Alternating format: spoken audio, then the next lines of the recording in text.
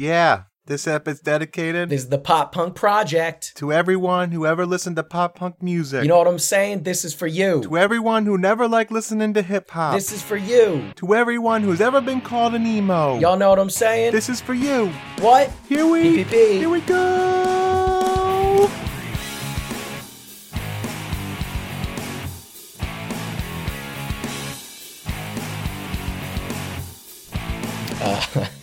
Do you think anybody will actually get that reference, Mike? Or Probably not, Keenan. Maybe if they stick around, they will.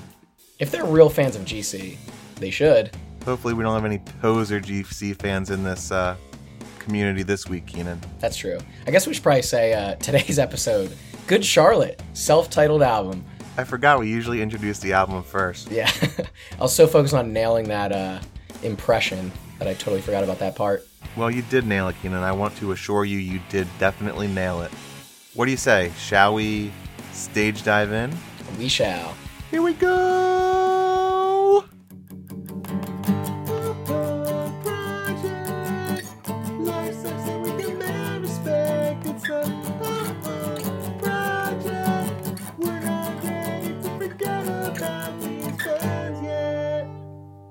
Good Charlotte's self-titled album is the band's debut, released on September 26th, 2000 through Epic and Daylight Records. Despite receiving favorable reviews, the album actually undersold expectations, charting at only number 185 on the Billboard 200. The album's first single, Little Things, reached the top 30 on the mainstream top 40 and the alternative songs charts. It has been certified gold in the US. Mike, what does gold mean again? Do you remember? Gold is 500,000 units shipped, Keenan. Okay, got it. Yeah, units shipped. Halfway to platinum. Cool. I like that it's shipped. Whether or not it made it to the destination, they've all been shipped. You know they didn't have tracking numbers back then. No, definitely not. Between March and May 2001, the group went on tour with MXPX and appeared at HF Festival. Is that how you would say that? I think so. I Festival. put that in not knowing if you would have any idea how to pronounce it, but you kind of nailed it. I think that's right. Well, according to my notes, Keenan, it is a very popular rock festival, not that popular, in the DC, Baltimore area. The group also participated in the Warped Tour between June and August of that year. Now, Mike, here's a little local flavor for you. Mm. In 1999, Good Charlotte opened for Save Ferris in Philadelphia. First of all, before I continue forward, Mike, have you ever heard of Save Ferris before? No, outside of the movie it's referencing, I have no idea who they are. Okay. I looked them up. They were a popular, I think, pop punk. They might have been like a ska band, but sorry if we butchered that, but I do think they were popular at the time. Anyway, after their performance, Good Charlotte left behind a demo of Little Things that soon got airplay on local radio station Y100, which apparently was a springboard to further exposure and airplay. Y100 was like the alternative rock station in Philadelphia. It was, Keenan. It was the alternative station that we grew up on. We went to the Y100 Festival to see Good Charlotte actually in 2004, so very appropriate. I never knew the origins of their relationship with that station. Yeah. So I want to think we played some role in their famous success. So kudos to us, Mike. Nice work. All right, Mike. This is September 2000. What in the world's going on here? Believe it or not, Keenan, a lot of stuff's going on. Okay. Hit me with it. On September 10th, the 52nd annual Primetime Emmy Awards aired, Keenan. The drama field was dominated by the first-year series, The West Wing. That's one that you like, right? I love The West Wing. Yeah, one of my all-time favorites. Same with my dad, and one of the ones that I haven't watched yet. The West Wing won Outstanding Drama Series in addition to 4 other awards, and it led all shows that year. I'm not surprised by that, Mike, because, yeah, as we've mentioned, it's such an awesome show, and I think season 1 in particular was standout. I think it was unlike anything anybody had ever seen before, especially from the, political drama category. Yeah, it really is a genre-changing show, Keenan, from my experience with it. And you totally know that. You know what? We should have your dad call in. Maybe your dad can comment on it. Yeah, he also took me to that Good Charlotte concert, so he would have a lot to say this episode. That's true. Damn. Missed opportunity. Tim, call in. It's interesting it was its first year, though, because you see those stories where really, really good shows just never win year after year. So to win right out of the gate is pretty cool. Another first-time winner that year, Keenan, James Gandolfini, became the first HBO actor to win the lead actor drama Emmy for The Sopranos. Wow, another show that you have not seen. Another one of our favorites. Certainly one of mine. It's rare that we get to talk about two incredible shows that I haven't seen all in one fun historical fact. So we had to talk about the 52nd Emmy Awards. Yeah. God, that was such an awesome time for TV shows. Those were literal all-timers. I do kind of miss the period in our lives where, yes, it's great to have more choices and more options these days, but it was nice to just have a couple different shows that everybody was watching and everybody was talking about. Yeah. You get that every once in a while. I think Game of Thrones was probably the last one that it seemed like the whole country would watch each Sunday. But for the most part, there's so many options these days that there's not one particular show that is at the pinnacle at any given time. Completely agree. The fuck does that mean? I don't know, but it's good.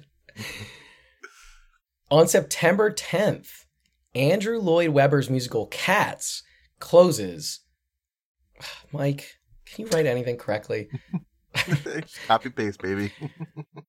Cats closes at Winter Garden Theater, New York City after 7,485 performances. It won 7 Tony Awards, 3 Drama Desk Awards, and a Grammy. Wow, Mike. Everybody knows about those crazy Drama Desk Awards. The coveted, elusive Drama Desk Award. Wait, so, okay, I know that Cats is like one of the best musicals of all time, celebrated for years. That's a lot of performances, but 7 Tony Awards? That's not a lot, is it? Is that like the Tony Award for Best Musical? Because like maybe that's a big deal.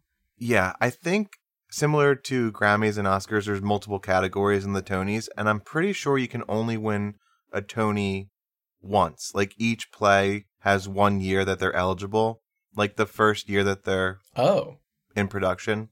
Does that make sense? Yeah, I see what you're saying. Are you sure that that's true? Actually, no, I might be making that up. Like, can Book of Mormon win the Tony Award for Best Comedy 7 years in a row? Right, yeah, that's a great question. I don't know the answer to that. Should have. Does Tim Moynihan know? Can he call in and weigh in on that too? What's his musical knowledge? Let me Google how many times can you win a Tony Award? Yeah, I never thought about that because movies come out once and that's that. Whereas musicals can go on for 7,500 performances. Right. Nominators serve for overlap. Oh, that's nominators. I don't want to know about nominators. There's Don't always like some the people that are nominating. Some stupid random fact that like. While we're at it, can we look up Drama Desk Awards? I need to know what that is. The rules for the Tony Awards are set forth in the official document Rules and Regulations of the American Theater Wing's Tony Awards. Let's pull that up real quick. Let's have a nice quick read. For the purposes of the award, a new play or musical is one that has not previously been produced on Broadway and is not determined to be a classic or in the historical popular repertoire. Okay, so maybe I'm thinking you can only win new once, but Oh, okay. I guess you can win awards multiple years running. Like you can win Best Musical, if that's even a category, multiple times. Right. Because it also mentions the Big Six Awards, similar to the Big Four and Oscars. So to win 7 Tony Awards, that's more than the Big Six. So this is probably over multiple years. So gotcha. Okay. After 7,400 performances, 7 actually isn't that impressive. I know, that's what I'm saying. But hey, what do we know? Maybe it is a big deal. Somebody's going to write to us. I know. This is all really easily researched information. We just didn't research it. Yeah, sorry guys. Apologies. But yeah, if you're a fan of musical theater and you have an opinion on this, please reach out, send us an email. We'd love to know the correct answer to this because we're not going to look it up. So that's that. Yeah. We just tried and it didn't really help. No, we learned about nominators though. That's good. On September 15th, Keenan, let's get off of that subject. Let's get out. The 27th Olympic Games opened in Sydney, Australia. There we go. Some athletics, Mike. Something we know way more about. Me and you especially, I guess. You're very Olympically inclined. That's right. Olympically inclined is how I would describe myself. I'm putting that on my LinkedIn profile, actually. So I wanted to look this one up, Mike, because I do remember the Olympics from the year 2000. I don't remember anything specific, Same. but I did find a couple pretty interesting highlights. You ready for these? Oh, sure. A 15-year-old Michael Phelps made his Olympic debut. Ah, heard of him. Yeah. He ended up becoming a pretty big name, Mike. I don't think his performances were anything to write home about, but I did read something that I thought was kind of funny. He showed his youth by taking the wrong athlete credential to the pool for one of his races and also forgetting to tie his swimsuit strings before his very first race. Is that a rule? You must tie your strings? I don't think it's a rule, but I think he was probably caught on camera like tying his strings while everybody else was like, doing their warm-ups and stuff. So I think that stood out. He just took a piss. Probably. Just walking back to the pool, adjusting his shorts. Exactly. So that was memorable. The American track and field athlete Marion Jones, who was the biggest American star of the games, she would be stripped of all 5 of her medals after a 2007 admission that she used performance-enhancing drugs leading up to the games. That was a humongous deal. I remember her being stripped of the medals. I don't remember her winning them. Yeah, I think she had like 3 golds. I think the others were like a silver and a bronze or something. Looking back, I don't know. It's conflicting because it's similar to what Lance Armstrong did in cycling, where it appears that everybody was utilizing performance-enhancing drugs. So right. Doesn't that then just realign the playing field? Yeah, I 100% agree. And my motto is, maybe you can tell by my Livestrong band that I'm currently wearing, but I think people deserve a second chance, Mike. I think they should give all those medals back, is what I'm saying. Yeah, I agree. Give the medals back. Let Lance Armstrong be Tour de France guy for however many he won. Give Reggie Bush his Heisman back. All that stuff. I'm good with that. Barry Bonds, home run king. Okay, good for me. Yeah. If it happened, it happened. You're not going to rewrite the history books, Keenan. Unless you're Russian, in which case, get out of here. You're banned. I'm okay with the asterisk next to the name, but I'm not going to read what the asterisk is there for. No way. I'm just going to glide right past that. And then finally, Mike, Vince Carter. Maybe you remember this one, because I remember this one. I remember watching this video over and over again. Mm-hmm. Vince Carter became very famous for posterizing the 7'2" Frederick Weiss in a preliminary game against the French. That's that image of him, literally jumping over this humongous dude. Pretty sure he essentially teabagged him in the process, and they called it the Dunk de la Mort, or the Dunk of Death. So cool. So cool. Yeah, Vince Carter had a couple of insane dunks back in the day. I think he just recently retired, which is pretty crazy. Yeah, he's one of those guys who played literally forever. He was like an old man when he finally retired. They kept doing stats about young guys in the league and how old they were when Vince Carter made his debut. A lot of people just weren't born because it's been over 20 years. So it's insane, yeah. Congratulations to Vince Carter. He provided a lot of memorable moments over the years. Yeah, if you're teabagging the French, you have my support. Soccer bleu! All right, a fun segment, Mike. Cue the music. Celebrity weddings. Here are some or one celebrity wedding. On September 2nd, the Backstreet Boys lead vocalist. Is Brian Littrell considered the lead vocalist of the Backstreet Boys? Maybe he is. I think either him or AJ would be considered the lead vocalist. I always thought Nick Carter was. I don't know. I have limited Backstreet Boy knowledge. I do have some, but I was always under the impression, because my wife's a huge Backstreet Boys fan, that Brian started out as the lead vocalist, and in previous years, I believe he's had surgery on some vocal cords to address, stuff going on there. So he got booted. So I don't think he really takes the lead as much anymore. He has more trouble hitting all the notes, but I see. If whatever we looked at said it, then it must be so. Gotta be. Okay, sorry for getting sidetracked. Brian Littrell of the Backstreet Boys, who was 25 at the time, weds actress Leanne Wallace, who was 31 at the time. Wow. She was robbing the cradle. Leanne. Yeah, they were married in Atlanta, Georgia, and they're still together to this day, which is pretty awesome. He was only 25 when he got married, and they're still together. That's great. Fantastic, Keenan. being young in Hollywood forces you to grow up fast. So that was after the Millennium album came out. He could have had any woman in the world. Maybe not any, but a good number of them, I would imagine. Well, Leanne Wallace is one lucky lady, that's for sure. Yeah. I saw the Backstreet Boys back in 2019, and Brian's son Bailey Littrell actually opened for them. So whoa, they have a prosperous marriage, it would seem. Yeah, amazing. Do you like my Bailey Littrell fun fact? Yeah, that's very good. You don't get too many of those fun facts. All right. No more fun, Mike. Celebrity death. We're so sad this celebrity died. On September 28th, Keenan, Pierre Trudeau, the 5th Canadian Prime Minister, dies at the age of 80 of Parkinson's disease and prostate cancer. Jeez, Mike. Got really sad with this one. Very sad. I mostly included this because I never realized that current Canadian Prime Minister Justin Trudeau's father was Prime Minister. I found that interesting. That's right, Mike. Maybe if you read a book, you'd know that. Idiot. Yeah, or just, I was like one click away from finding this out on Wikipedia. I just never got there. In your defense, Mike, I also did not know this until somewhat recently. I think I stumbled upon it during a documentary or something like that. Probably within the last year or two. So yeah, also kind of news to me.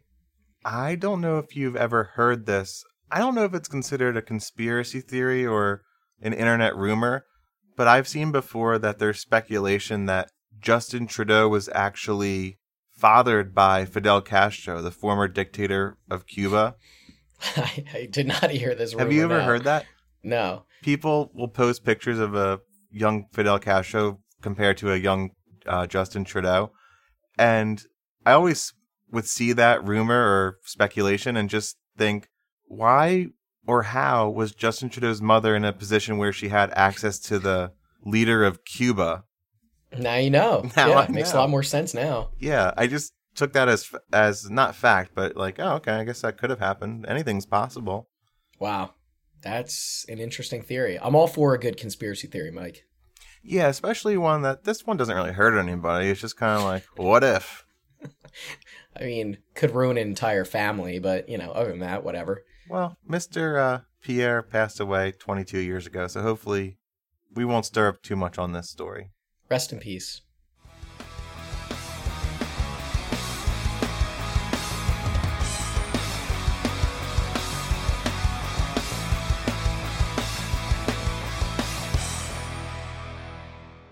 All right, Mike, time to discuss some GC, one of our favorite bands of all time. Track number 1 from this album is called Little Things. Yeah, this song is dedicated to every kid who ever got picked last in gym class. This is for you. To every kid who never had a date to no school dance. This is for you. To everyone who's ever been called a freak. This is for you. Here we go. Yeah. What? Come on. Yeah. What? Come on. Here we go.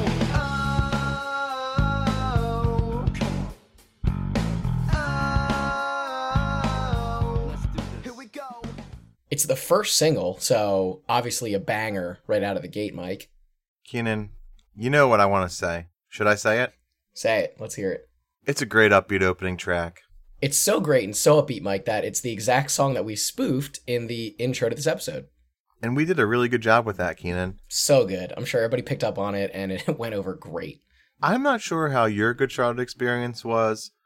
I had listened to The Young and the Hopeless prior to getting this album. Yep. Me too. But I would imagine if you did pick up this album for the first time when it was originally released, to have this song start out is pretty epic. And this is actually, from the albums I listened to, the only one that doesn't start off with some boring musical track. So to have Little Things come on right away is pretty cool. Like the time we made the baseball team, but they still laughed at us. Like the time that girl broke up with me, cause I wasn't cool enough. Trick!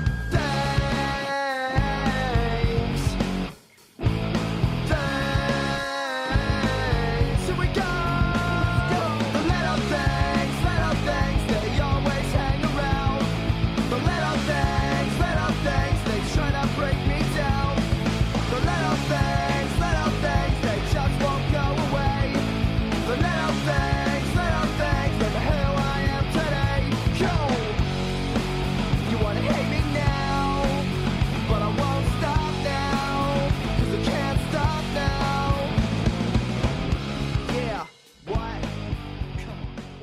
Well, you hear Good Charlotte's pretty unique sound right away.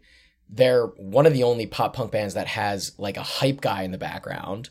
They also have verses that pretty much verge on rap. Like we've heard Sum 41 have some rap verses as well, but Good Charlotte does it in a bunch of their songs. And this is one that stands out right away. It's their intro track, and they're already doing something totally different from a lot of the bands that we knew back in those days. I believe that because Joel Madden is the lead singer and his twin brother Benji Madden provides the backup vocals, they are more in sync and in line with one another, and it kind of makes their interactions vocally even better because their voices are similar. So when you have Joel singing one thing and Benji singing either background or in this case like shouting back and forth with Joel, I just think that really improves the experience, the fact that they're related and so in tune with one another. Oh yeah, completely agree. I think they have some of the best vocals of any pop punk or emo band at that time.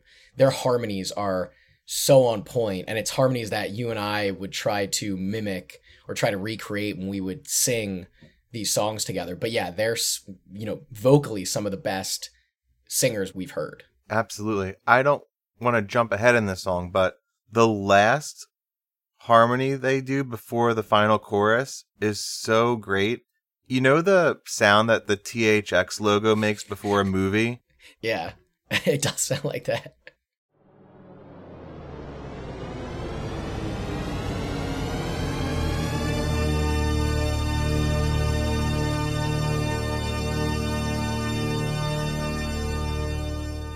Yeah, the fact that they're able to do that together while singing, it's always just made me so pumped up when I hear that. So, agreed.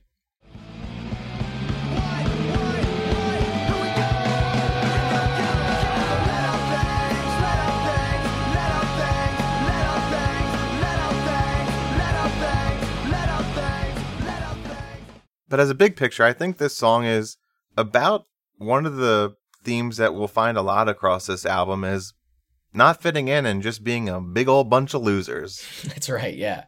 I almost thought this song was the anthem before the anthem. Obviously, they came out with the anthem, Another Loser Anthem on their next album. But this was like the original version of that. It was shout out to the kids that don't fit in. And I think the little things specifically, that's a reference to all these little minor annoyances that you go through as a teenager, getting picked on for how your hair looks or, somebody knocking your books out of your hands, all these little things that add up that just make life so much more difficult when you're that age. Right. If the anthem was the song about not fitting in life, this is kind of the precursor of how one does not fit in high school.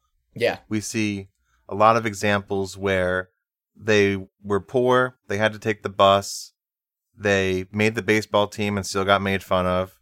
Yeah. The girls would go out with them and then break up with them because they weren't cool enough. Trick. Just everything was not going their way. It's funny listening to this song, how different it is from our high school experience. Like, it's almost as if they're living the stereotypical, 2000s teen movie high school life. Whereas you and I mean, it was just so much sheltered. Obviously, we've talked about it at length, but all boys' schools. But the one thing we do have in common, though, is we did take the bus to school, at least for the first couple years of high school. And you and I were on the same bus. Do you remember our bus number? Yes.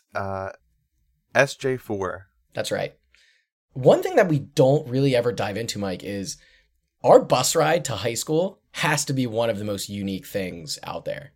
I would imagine not many other people have that type of day because we went to high school in the city of Philadelphia, so about a 45-50 minute commute normally, and then after you pick up everybody it just adds more and more time to the route. But I think we got to the bus stop at 6 something in the morning. Yeah, it was 6:15 or 6:20. Yeah, and then to leave enough time for everybody to participate in sports and activities at the end of the day, the bus wouldn't depart from school until 5:20 p.m. So yeah, they were very long days, very early days, very late days. Yeah, there were times when we wouldn't see our house during any daylight for, essentially every single weekday.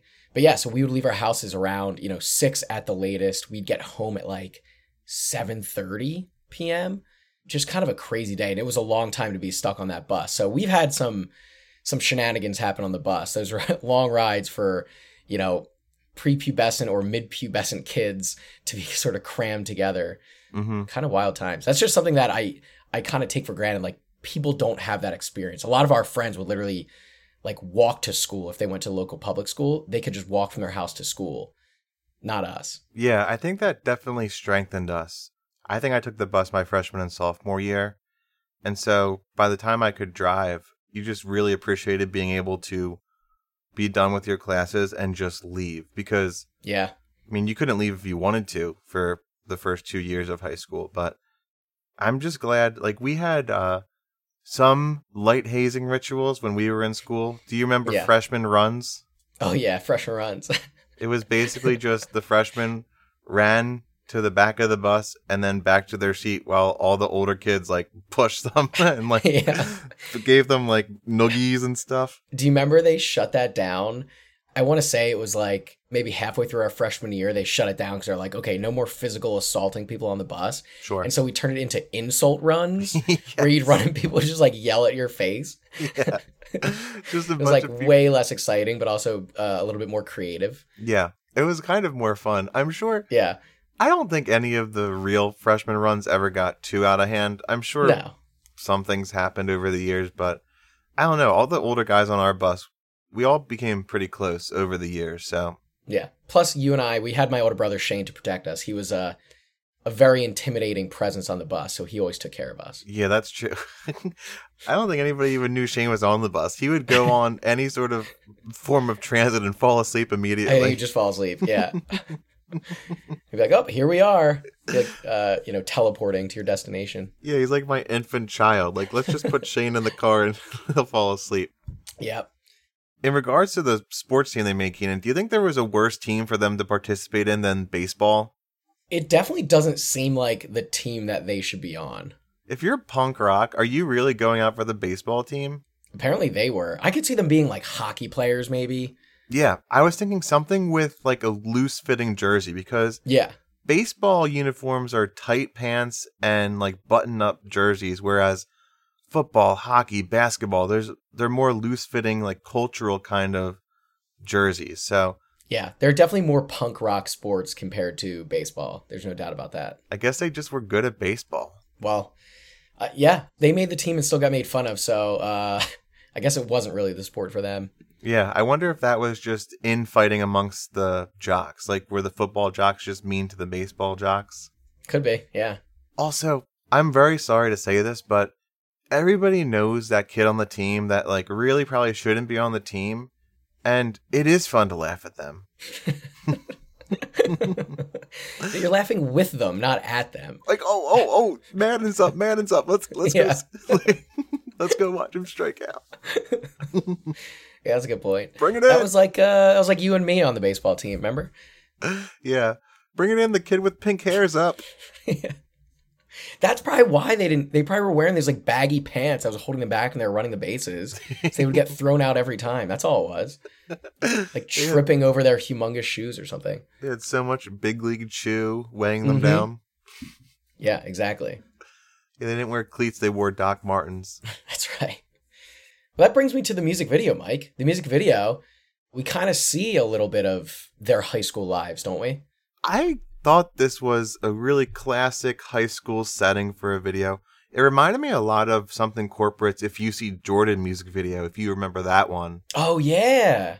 Yeah, definitely. Like a very similar premise where the band is trying to rock out at high school and they're just kind of walking around the high school, like just getting into trouble, getting yelled at and being punk rock. And it ends with an amazing band performance in the high school gym, just like the Something Corporate video.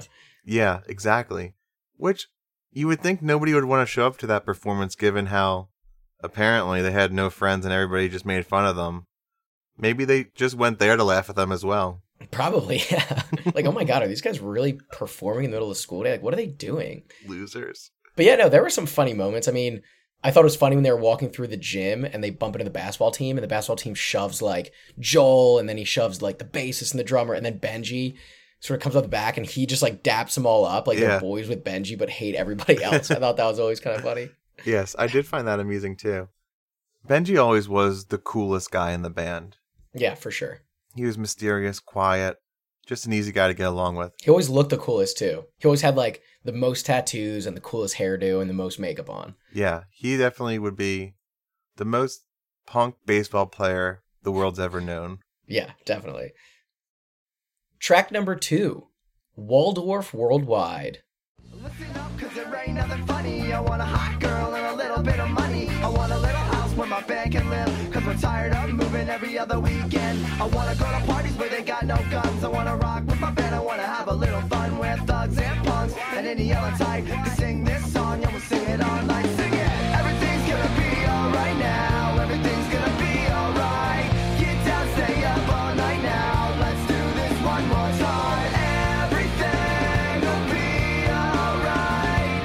Everything will be alright, alright. All I wanna do is kick the welfare. All I wanna do is get my share. I don't believe this one was a single, Mike, but I do remember this one being one of the better ones on the album. In fact, it's my favorite song, Mike. Whoa, Keen Bean, nice. This is a good one. Yeah. I would say that, I know we're not doing historical favorites. Oh boy. This one, actually, my historical favorite is my current favorite, so. Oh, okay.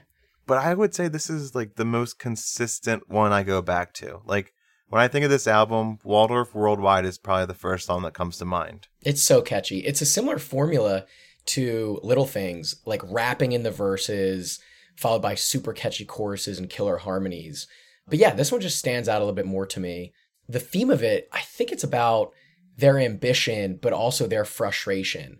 Like, they're recognizing that they're currently at the bottom, but want to continue to chase their dreams. They're not going to give up. They're going to do whatever it takes to kind of get there, so to speak, to become famous and rich and be these popular, pop punk artists. Yeah, their ultimate goal is to go from Waldorf to worldwide, to be known all over the world. It touches on their experience growing up on welfare and trying to pay their rent and just trying to get by in life. And I really love this song because it's basically the band calling their shot. They have to be a little bit cocky to have put this out on their first album. No real tangible success to speak of as of yet. And still, at the end of this song, they say, "We'll see you when we get there."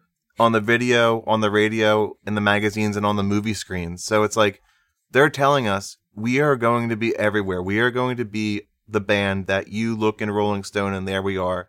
And even like the movie screen, they were actually featured in, do you remember this one, Keenan? Not Another Teen Movie. Oh, yeah.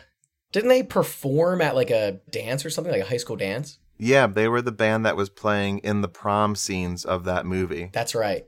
Yeah. Do you remember what they were performing? Oh, it's just so funny you should mention that, Keenan. I did do a little bit of research, and they play I Want Candy, a classic dance song. Oh, yeah, that's right. Like, they actually released a cover of that, didn't they? Yes, they did.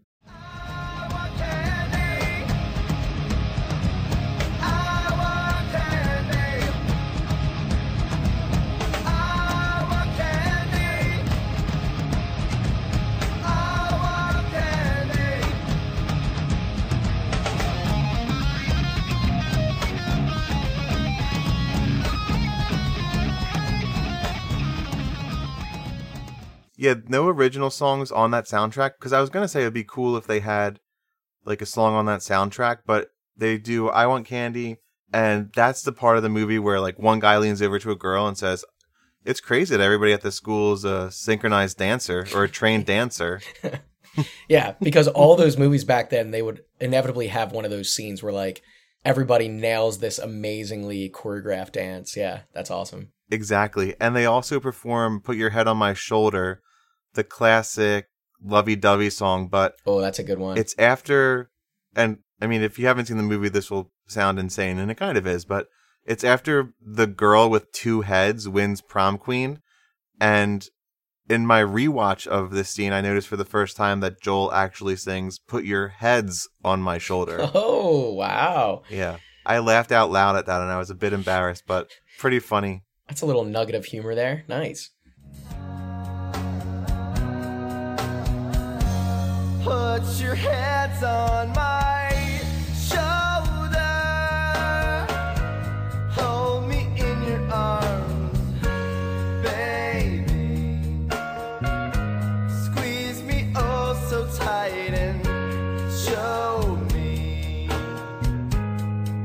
that you love me too. I gotta say, not only do I like this song just because of how catchy it is, and I don't know, it's got a cool message to it, but this song brings me back to you and me in the car singing Good Charlotte. And we would drive to the local college campus, Gwen and Mercy, and we would do that thing where we'd go on those Gwinnett runs where we would just like go and hang out and, you know, blast music and walk around.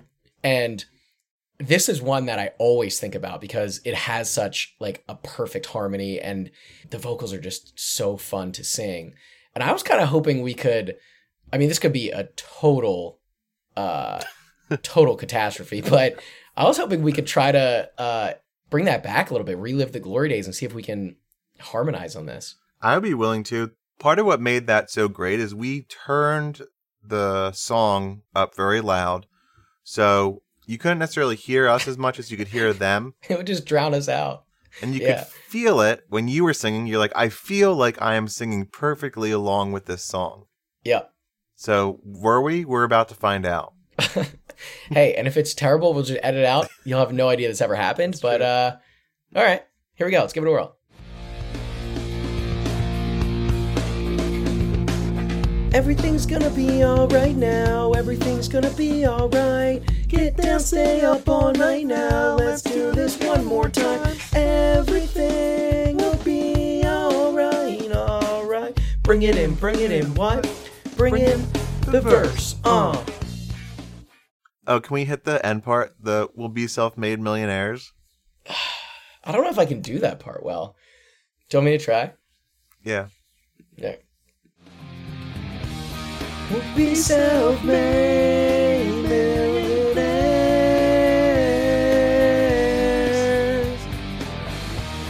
'Cause life will live without a care. Oh yeah.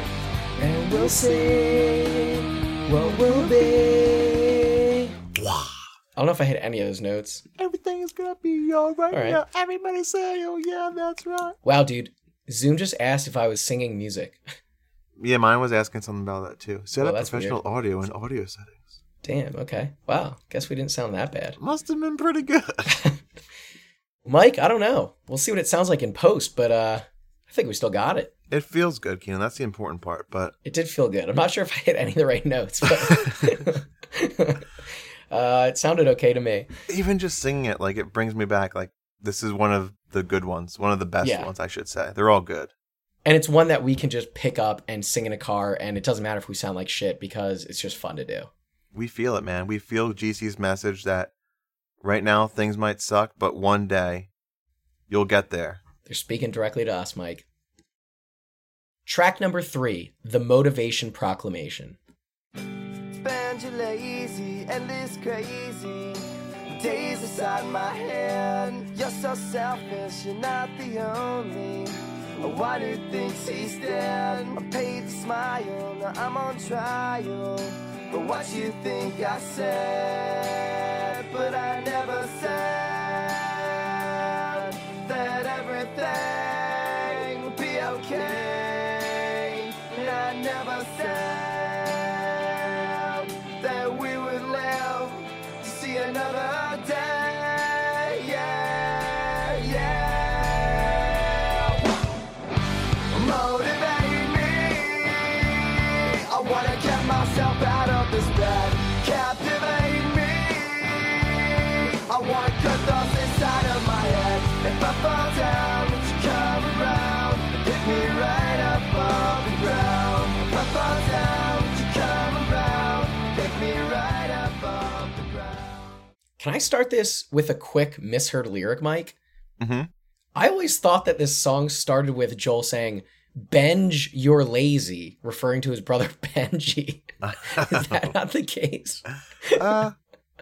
Well, it's funny you should mention that, Keenan, because I have my CD insert pamphlet here. Oh, nice. And it actually includes the lyrics to all these songs. So let's check it out. Yeah, what does it say? Spend, S-P-E-N-D. Damn it. Yeah, when I looked it up online, it said, "Spend your lazy, endless crazy days inside my head." I just thought he was calling out his brother for being lazy. Did you think that up until like recently? I'm not going to lie, I thought it up until this week. Really? I would always sing it as Bend You're Lazy. I guess you never picked up on that. Yeah. Well, I always say there's ones where I know it's not the right line, but it's what I've always sung, so I don't really care. Yeah. So that's I'm okay. still going to say Bend You're Lazy. It is what it is. Yeah. That's good. But this was the second single, and it's about combating apathy in life and trying to find something within you that motivates yourself to get out of bed, get out there, and do something worthwhile, do something of note with your life. I think it's actually a pretty positive song coming from, you know, the guys in Good Charlotte, a more positive message than we're used to seeing, at least. Yeah, I think it's a good metaphor, maybe not even a metaphor, but I think it's just a good song that captures the feeling of depression, anxiety that can be so crippling. But yeah, it's all about overcoming that. I wasn't sure, is this about a specific person who's kind of trapped in that, or is it about like a couple that's trying to bring themselves out of it? It seems like there's this back and forth between one person and another where they're like stuck in this rut together and trying to motivate each other to like get off their butts and go do something. That's what I always heard. One of my classic themes that I don't think of that you always think of, and then I say, oh yeah, that could be it, is I think it could also be referring to the relationship with the media or the culture at large, because Joel says, I'm paid to smile. Now I'm on trial for what you think I said. So yeah, it could be a relationship, or it could be things that artists run into where it seems at times, especially back in the day, everything that they said was so hyper analyzed that you could get upset or get angry about little interviews or quotes, and then they have to try to address that, and it's not really what they got in the business to do. Yeah, to your point, Mike, as a follow-up to Waldorf Worldwide, which is about them wanting to hit it big and become these super big celebrities, maybe this is like the other side of that, where once you hit that level of fame, all of a sudden you have these other issues that you're dealing with where you always have to kind of be at your best and on your toes, and you know that can really weigh on you. So I thought this was like the other side of that cycle where you go through these really big lulls, and sometimes you do sort of peak back to the top and hit success, which would be what they want to achieve in Waldorf Worldwide. So maybe it's a response to that song. Yeah, and you know, the ultimate message that I always got from it is when they say, you know, we're gonna live to see another day. So from my young teenage angsty perspective, that was always something that I could keep in mind. Like, okay, today might suck, but you know, we're gonna get to tomorrow, and we're gonna see how tomorrow is when we get there. So I think that was a good message. And the title itself, the Motivation Proclamation, I assume that's a reference to the Emancipation Proclamation, right? Which is what freed the slaves. So I think that's a reference to them wanting to be free from this cage of whatever it is, anxiety, depression, pressure that you get from your fans or from the media. I thought that was kind of a subtle little reference. Maybe it wasn't subtle, but I didn't really take the time to think about it until now. Yeah, I think it's safe to say that those two proclamations aren't very comparable in terms of their historical significance. I think it's fair to say, but yeah. Big picture, very general theme. There's nothing wrong with freeing yourself and experiencing freedom in life and being able to fully invest yourself into things that you want to do without having to answer to anybody else, Keenan. All right. Abe Lincoln and then Good Charlotte. Perfect combination there. Hopefully that's the first and last time we touch on Slave 3. Oh, man. Okay. Also, a music video for this one, Mike. It is the second single, so music video. Yeah, this music video was kind of easy-paced. It was a little bit literal. It was all the guys sitting around a house being lazy and over the course of the video motivating themselves to get up and play the song and rock out and, you know, get on with their lives, so to say. Get out of the ruts that they're in and play music, make beautiful music with one another. Pretty straightforward video. Not a whole lot to it, but I will say the scenes towards the tail end of the video where they're all just like rocking out together and jumping around in sync and in unison, some pretty cool images there. Clearly they're, putting all their effort and all their passion into what they love, which is their music. So that's always kind of fun to see. Absolutely. Can't think of anything more fun to see. Also, did you notice the TV show that's playing on their TV? undergrads, which they have a very close connection to.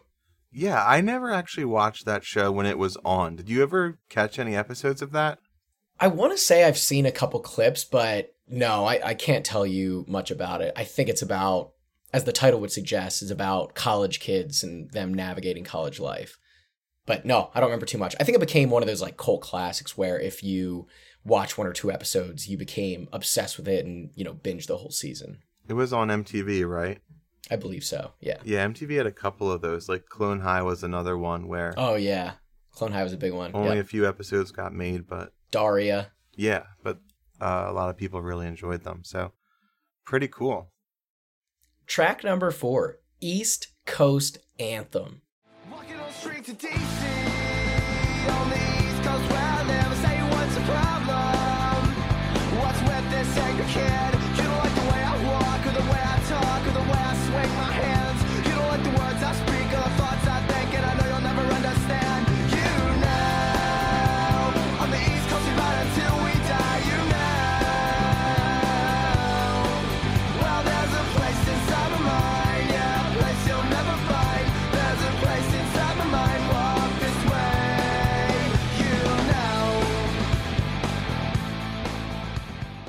East Coast, baby. We love the East Coast, Mike. Keenan, nothing gets me riled up like an East Coast anthem.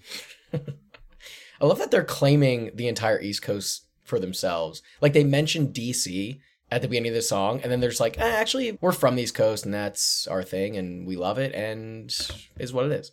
Yeah, there's a lot of different types of places along the East Coast.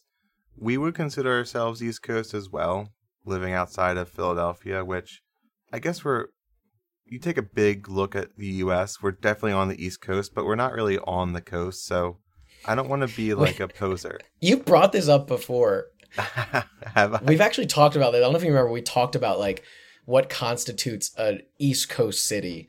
We've gotten to thorough debates about like where Philadelphia is in relation to like Jersey and how far we actually are from the ocean.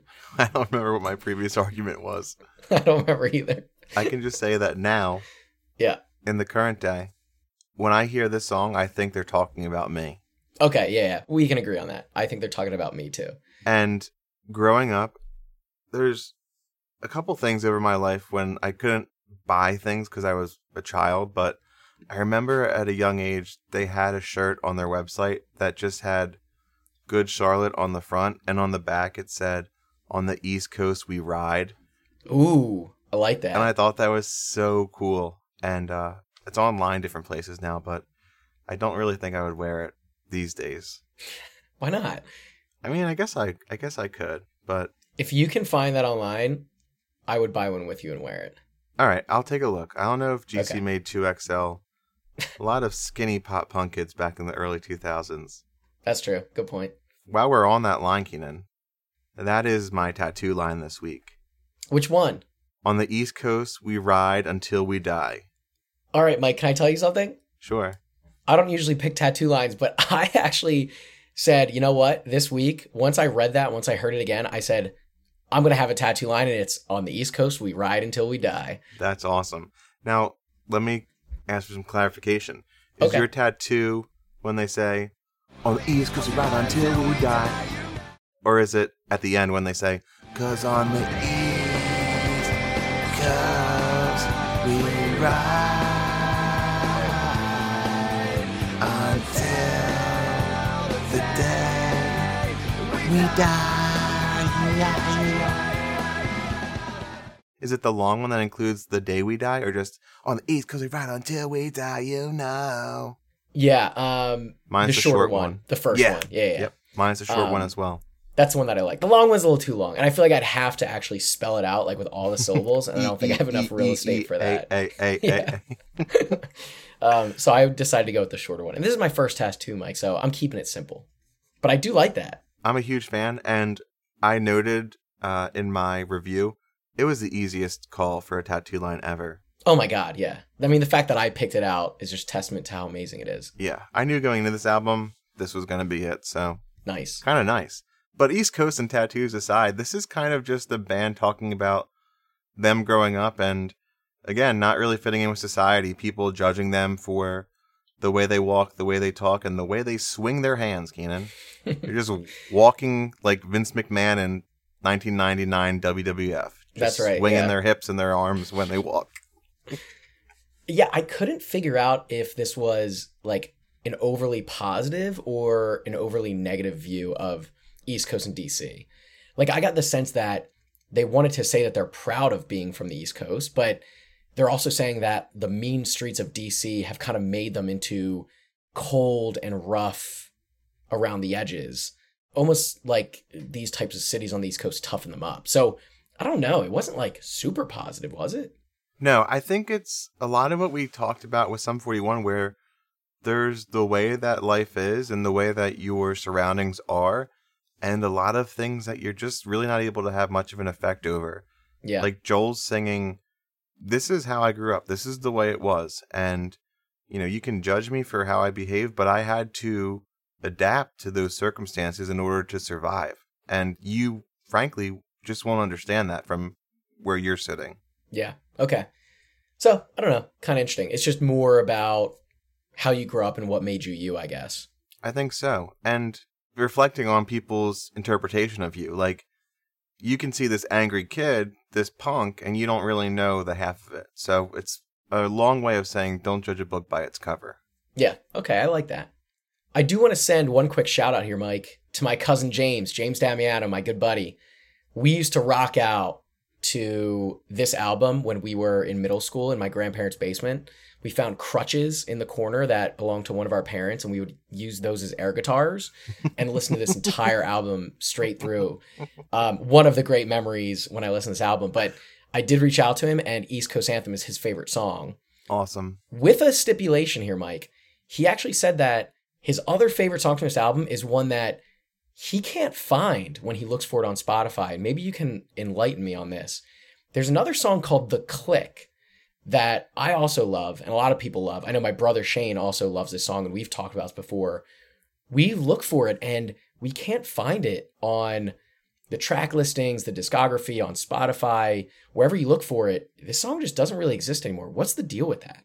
Keenan, it's really a terrible situation we found ourselves in, but I agree with James. The Click is a fantastic song. For those of you who don't know, it's the one that starts out like this.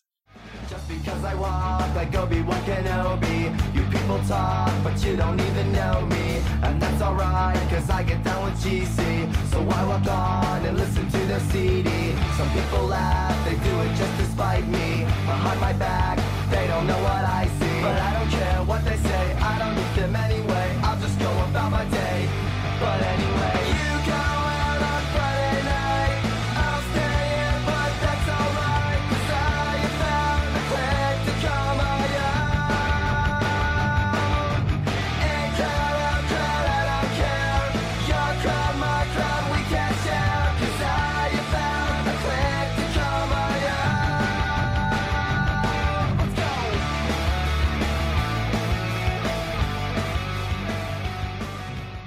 You're absolutely right. It's not on Spotify. If you look on Wikipedia, it's not in the official track listing. It's listed separately as a Japanese bonus track. Yeah. And I'm here with firsthand evidence to say that's a bunch of nonsense, Keenan. I have my CD and my CD pamphlet from the 2000 album, US version. I didn't go to Japan when I was 10 years old. Mm. And track number 10 is called The Click. It's on the official album as track number 10. And everywhere else these days, it's just not there. Track number 10 is Walk By, which we'll get to.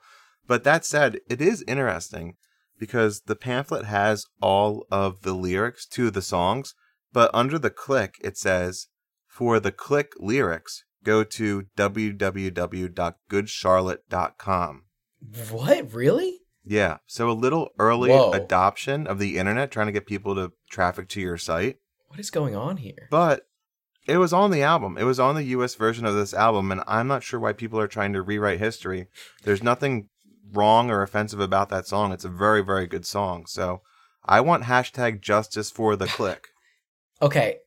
I am just doing some more digging around right now, Mike, and on Wikipedia it says, not only was it a track on the Japanese version of the album, but also on the 2003 re-release of this album. So Oh, I don't know. Do you and James just have the re-release? I don't know, but that's James interesting. had a good point. James seems to think that there's a conspiracy here, and he wants us to write a letter to Good Charlotte, which I think we have to do. I think we're obligated to do it. I think we should too. Something stinks, Mike. I definitely do have the 2003 re-release because Oh, I bought this album after The Young and the Hopeless. So okay. Well, there you go. if Young and the Hopeless came out in 2002, I probably bought this shortly thereafter. They probably re-released this after the huge success of The Young and the Hopeless. Also, now that I think about it a little bit more, Mike, The Click was also the theme song for that TV show that we mentioned, Undergrads. So maybe there was something there with like the rights of this song and where it could and cannot be reproduced. I don't know. Yeah, I'm sure Undergrads had a stranglehold on Epic Records. Yeah, maybe the fat cats from MTV, Mike, are trying to exert their dominance a little bit and penny pinch. That could be, but while we're on the subject, I think there's a lot of great songs on this album. The Click is one of them. It does carry a similar theme to the rest of them, where it's about them not fitting in and them not saying what other people have to say when they criticize Good Charlotte. So we could repeat that in more words, but I think we all love The Click, and there's my assessment of it. They're speaking directly to us, Mike.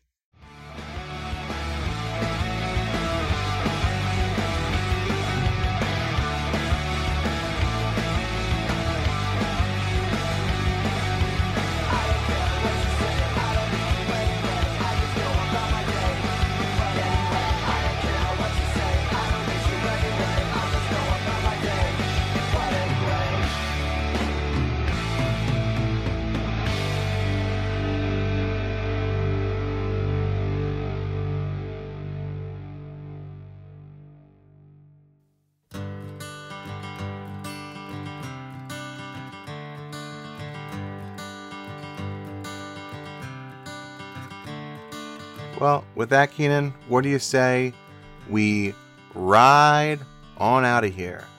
Hopefully we don't die before next week's part 2. East Coast for life, baby.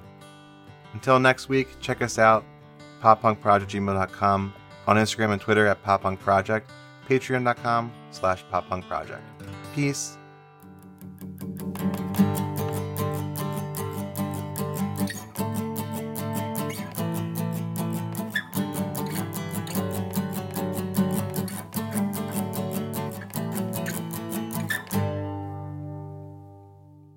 I just laugh at them relating being bullied in high school to their dad abandoning them.